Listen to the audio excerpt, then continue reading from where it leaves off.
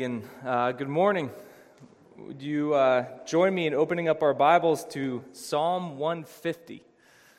Psalm 150, you'll find that on page 526 if you want to use a blue pew Bible in front of you. But just to echo a little bit of what Megan said during the worship time this morning, we really wanted to earmark this Sunday as a Sunday that we could really spotlight all the different ages and demographics in our church family, and not to just have everybody in the service, but to include multiple generations in the service, to have some of our kids up here singing, to have one of our teen leaders praying, and to just all throughout really just show and celebrate how intergenerational Grace Church really is.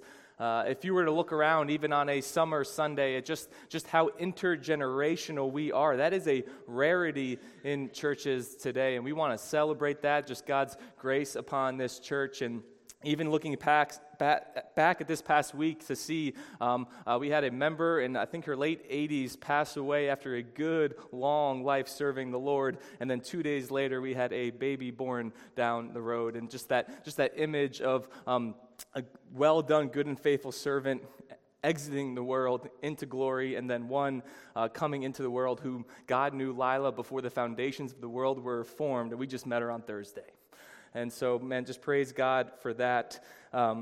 And at Grace Church, we have about 100 boys and girls between birth and 18 years old, and it's just a joy to have everybody in the service together. So kids, normally, right, at this point, you're downstairs, and you're not, right? So you're in here with us, and I know, because I was a kid once, like, this is the time of the service, like, you just tuned the preacher out, right? You just went down kind of doodling. And so let me just encourage you to try and dial in here, and the reason is because it is our conviction that the Word of God and its gospel message within its pages is simple enough to be understood by children, and yet deep enough to be explored by scholars.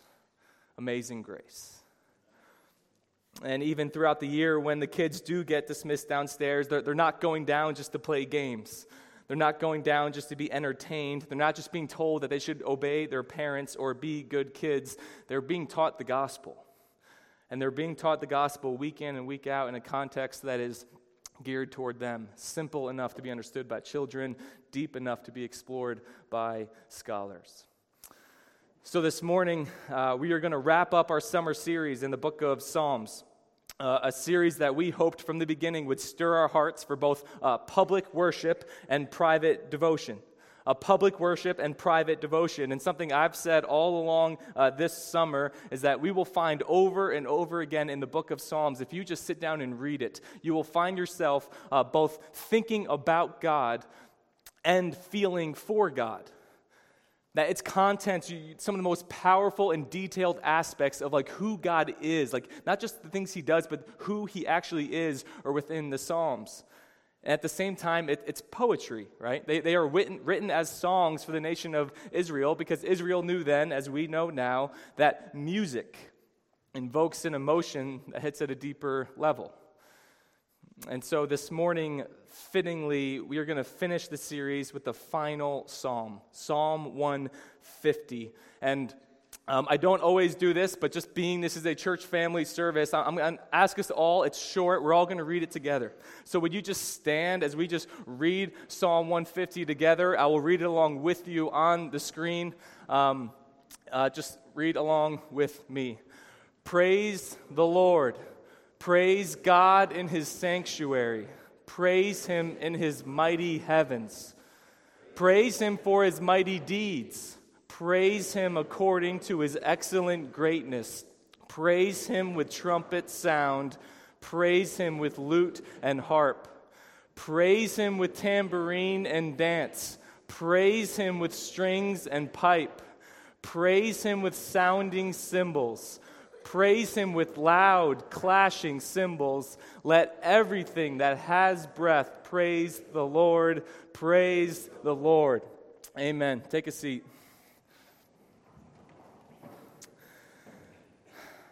Psalm 150 is a short, stunningly simple psalm, and it has one phrase on repeat. Praise the Lord.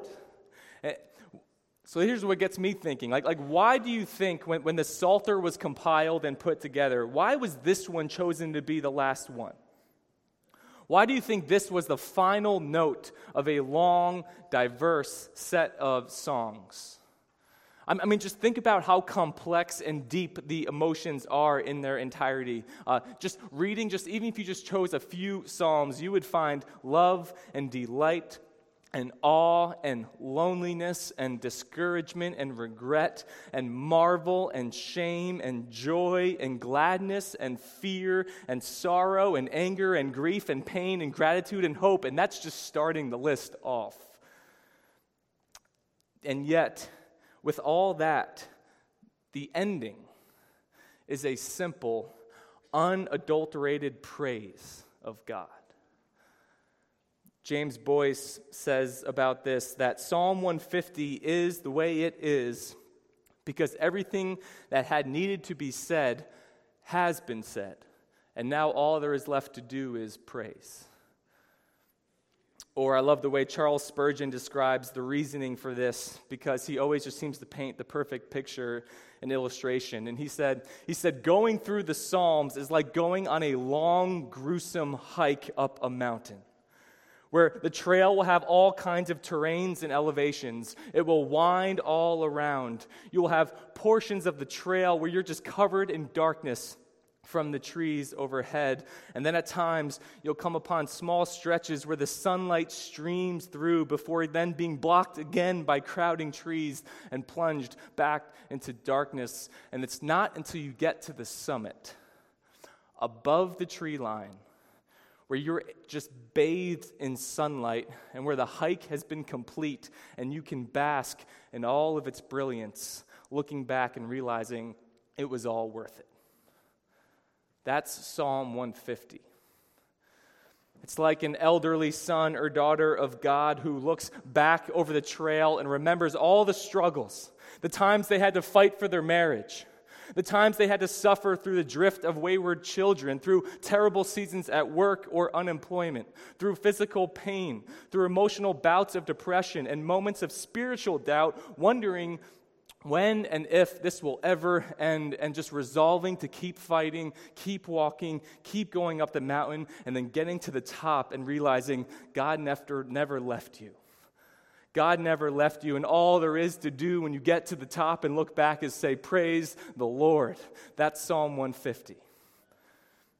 Not all praise is noisy or complete and utter celebration, because we've seen even in this series where there's times of praise that is done with tears. There's times of lament and sorrow, and there's times of thanksgiving and this kind of quiet confidence kind of praise in the midst of trial. But Psalm 150, church, is utter celebration.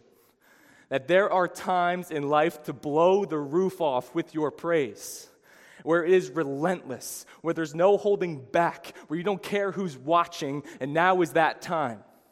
Psalm 150. And so it is a simple outline this morning, one that all could follow, one that, Lord willing, will be shorter because we have children in the room. But no promises. If we're taking notes, kids, even if you are taking notes, we're going to look at praising the Lord, where it should be done, why it should be done, how it should be done, and who it should be done by, okay? Where, why, how, who. Let's start with where. Praise the Lord.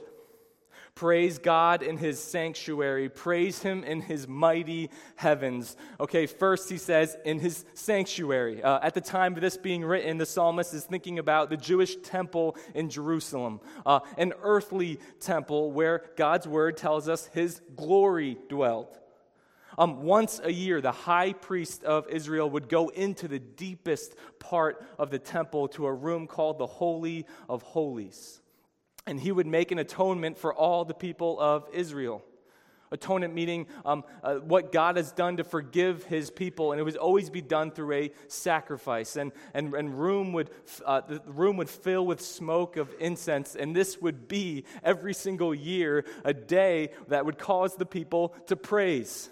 How could it not? God saved us. God delivered us through a sacrifice, and this is celebrated in the Holy of Holies. The Latin phrase for Holy of Holies was Sanctum Sanctorum. It's from that we get the English word sanctuary. A holy place, a sacred place, right? Churches nowadays, and I get it, right? They're starting new churches and they're in warehouses and they call it the auditorium or the warehouse or the common room. But Grace Church, man, this is the sanctuary. That's not a word that's going to go away.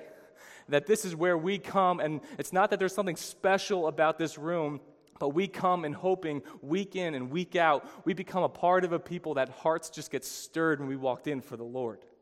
And people have been doing that in this room for 70 years, or doing it in this church, maybe in this room for 50, 60 years. And we're just carrying that forward one more Sunday, walking into this sanctuary, a holy place, to sing praises to the Lord. So praise God in his sanctuary, but listen, this isn't the only place that you can praise. Because now praise is not limited to the temple.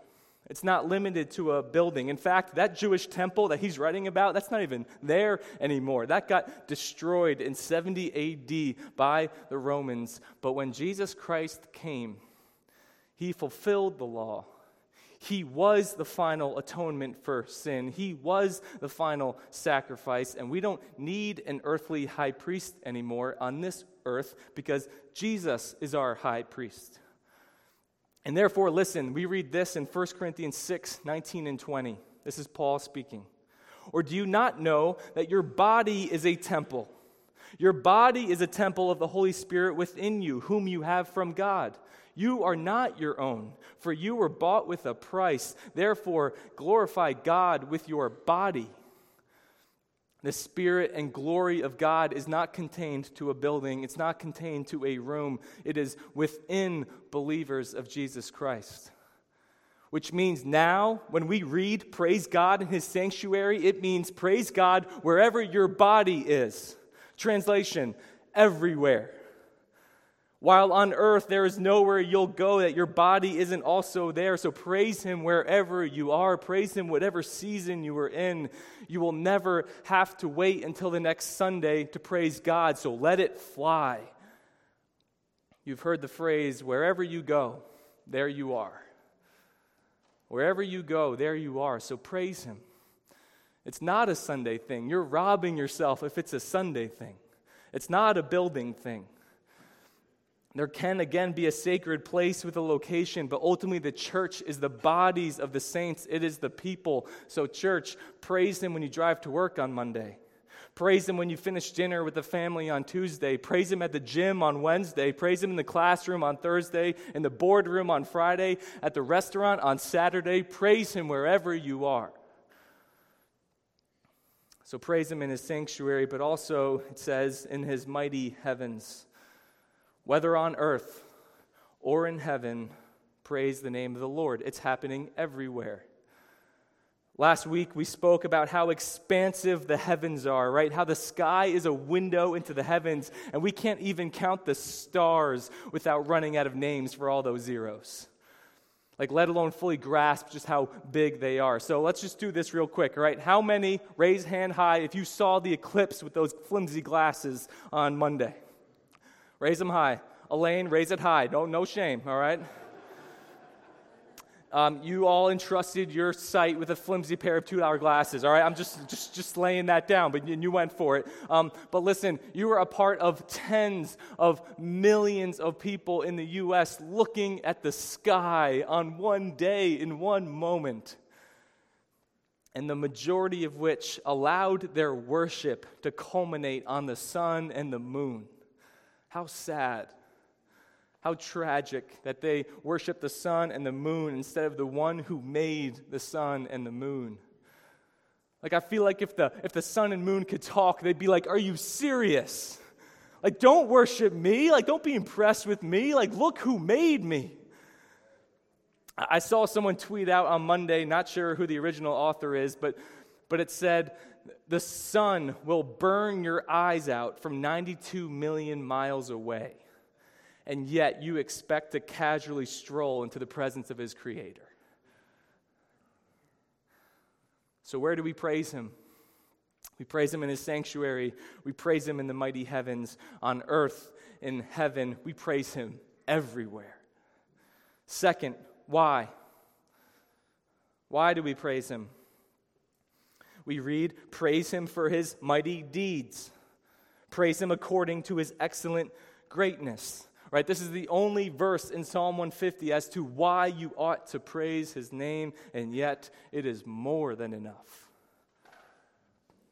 He said, praise him for what he's done, and praise him for who he is. Church, what else do we need?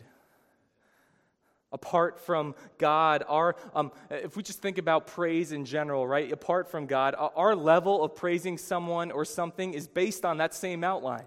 We praise people based on what they've done, and we praise them on who they are. All right, so get the picture in your head of your favorite celebrity right now. Athlete, actor, musician, politician. I hope it's not a politician, but hey, whatever your favorite celebrity is.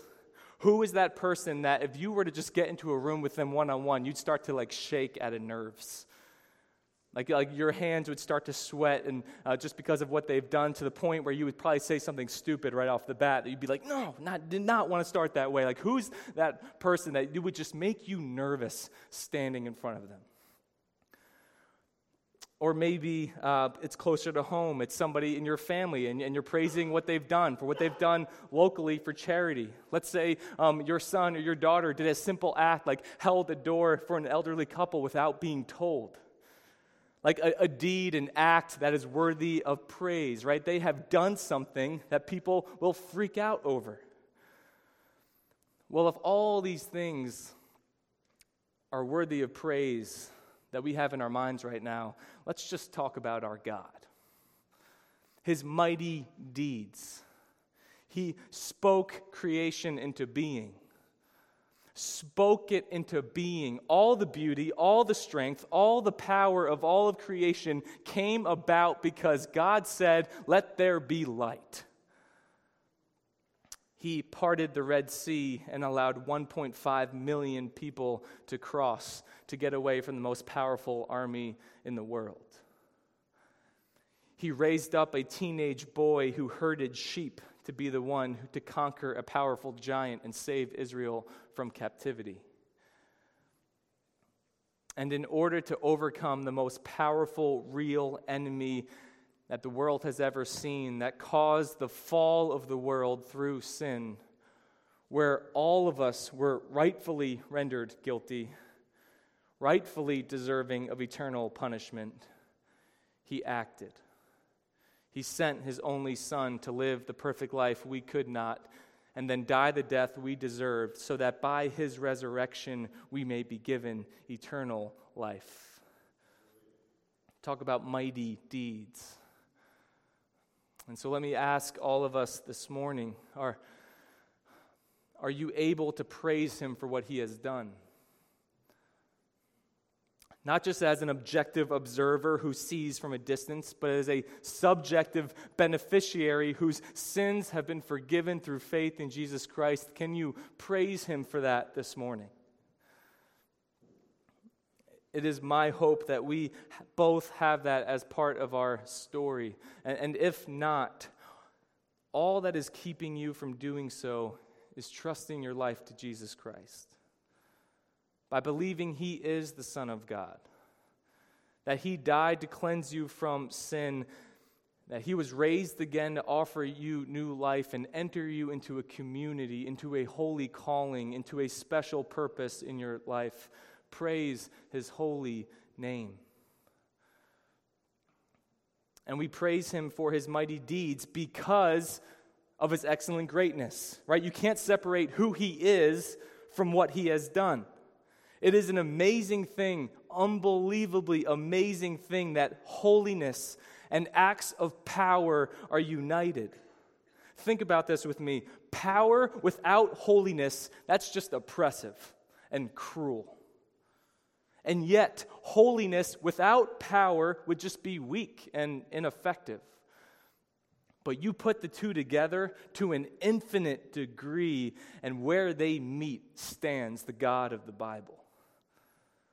He is sovereign, holy, omniscient, immutable, gracious, merciful, good, compassionate, just, wise, and loving.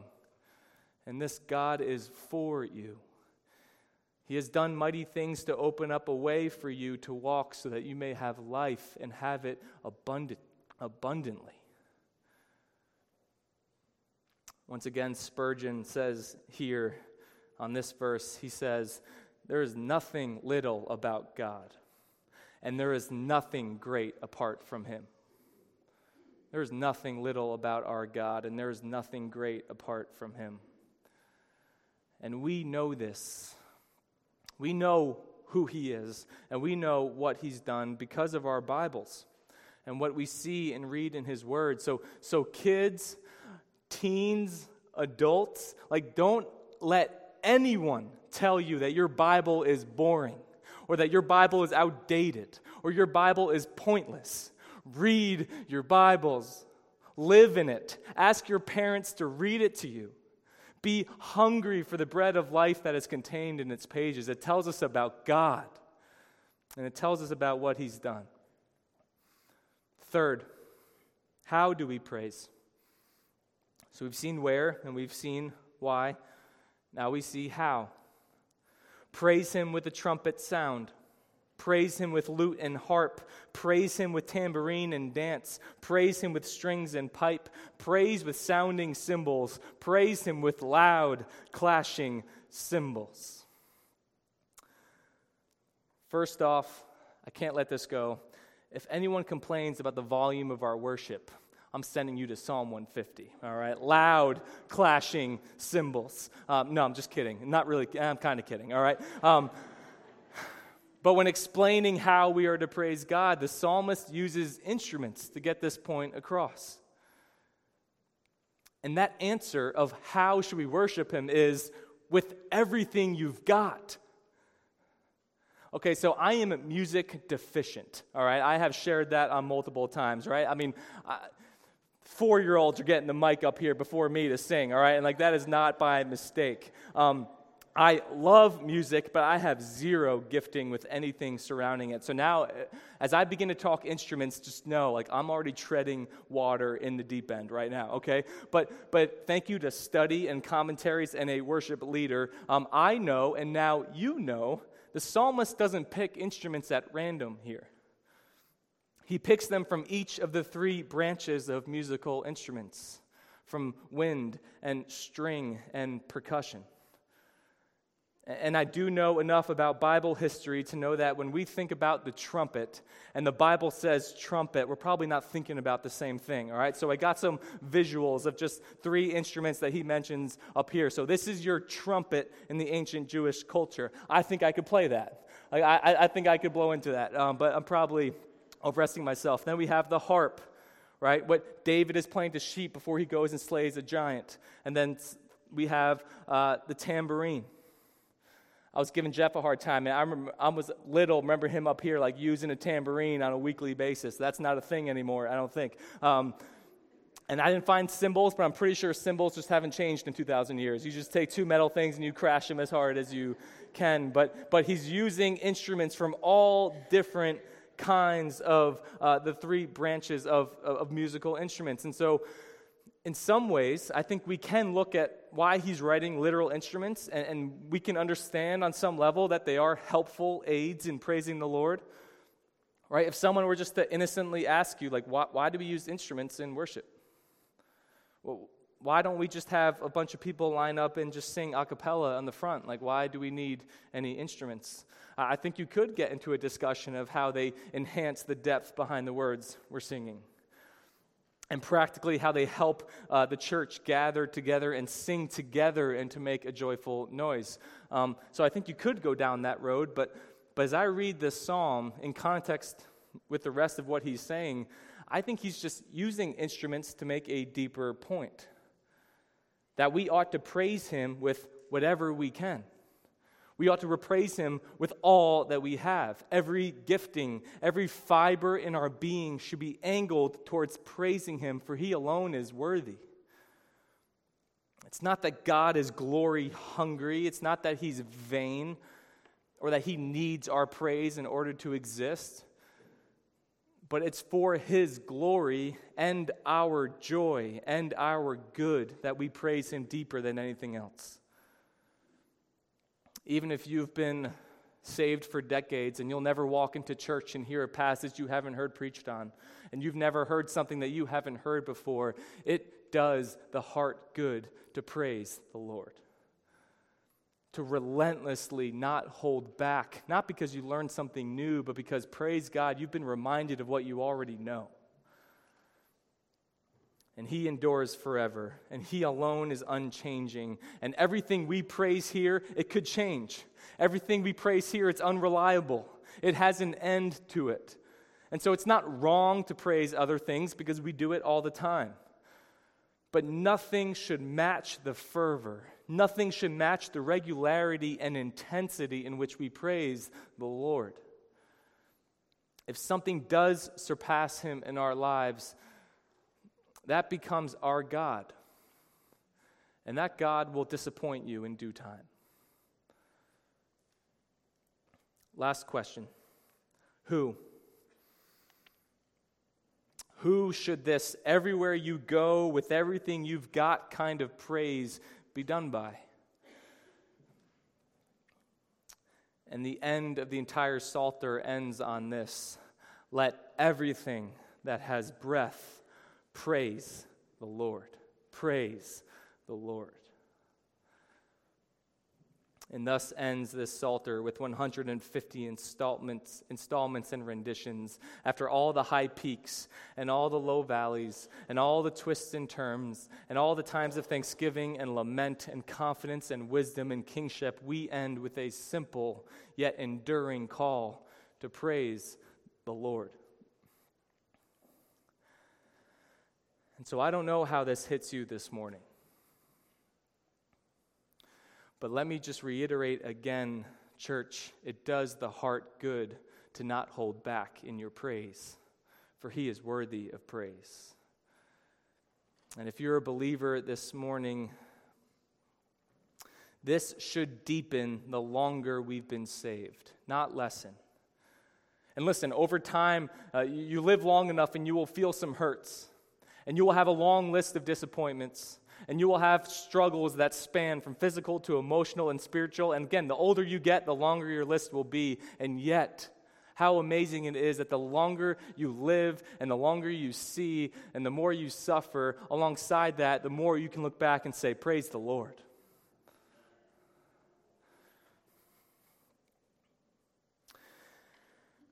So let's not hold back. Let's not let this become normal. Let's not look at the holiness of God or the power of God and just let it gloss over. Let it fly. But I know there also may be some in here who you can honestly say you've never done this before. You've never known God in this way to praise him like this. He's never been interesting enough to you. He's never been good enough to you. He's never been powerful enough. And maybe you can kind of see it from a distance and almost respect the passion and enjoy the fervor you see and hear in others. But for you yourself, it's just hard to take this seriously. It's hard to take this personally. It is our prayer that the Spirit would work a miracle in your heart, to revive your soul, not because of what I'm saying, but because of what God's doing in and through your life by his word and through his Holy Spirit. Because listen, this is why I hope it revives in you soon. One, utter and complete joy in your life regardless of circumstances. Not surface level happiness, because that's going to come and go, but deep joy. I hope it happens for you because of God's glory, that he would be glorified in and through you, that your gifting that he has given you would be used to impact his kingdom. And lastly, I hope this happens for all of us because this is where all of history is headed, where every knee will bow and every tongue will confess that he is the Lord. And for those who put their hope and faith in Jesus Christ, the opportunity to fully and perfectly praise him forever, that is our inheritance.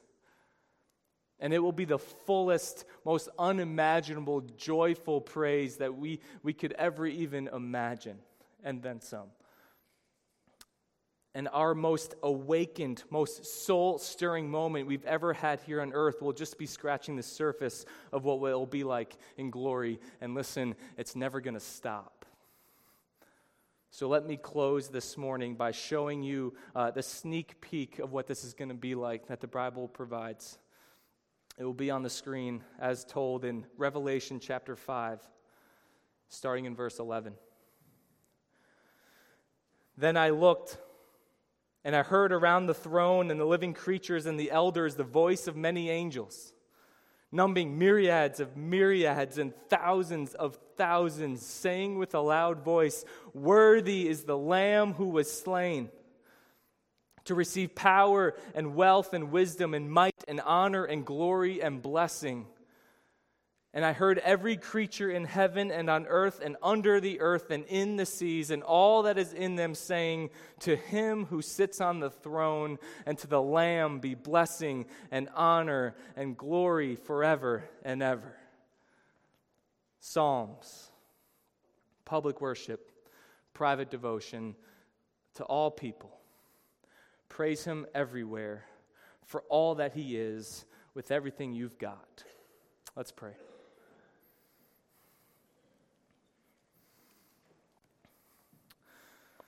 Father, it's our deep and sincere prayer that this is a reminder for many this morning, that hearts are stirred, that lives are reawakened for your name's sake, that we would dedicate yourselves to the calling you've placed before us because you alone are worthy. I pray for this room and everybody in it. We are all across the map in terms of happiness right now. Lord, there is struggle, serious, deep struggle out here in this room this morning. And that doesn't cancel out our call to praise you. That deepens it. And I pray that even if it's just one or two in this room right now would just be deepened and reawakened in their praise of you, regardless of circumstance, that your name would be glorified in that. And Father, we pray for those who don't know you, that your word this morning would do a mighty work, that eyes would be open to not only who you are, but what you've done, and there where those meet at the cross of Jesus Christ is where we can worship and praise you for the first time. Father, we hope for it, we pray for it, we plead for it, and it's all for your name we pray. Amen.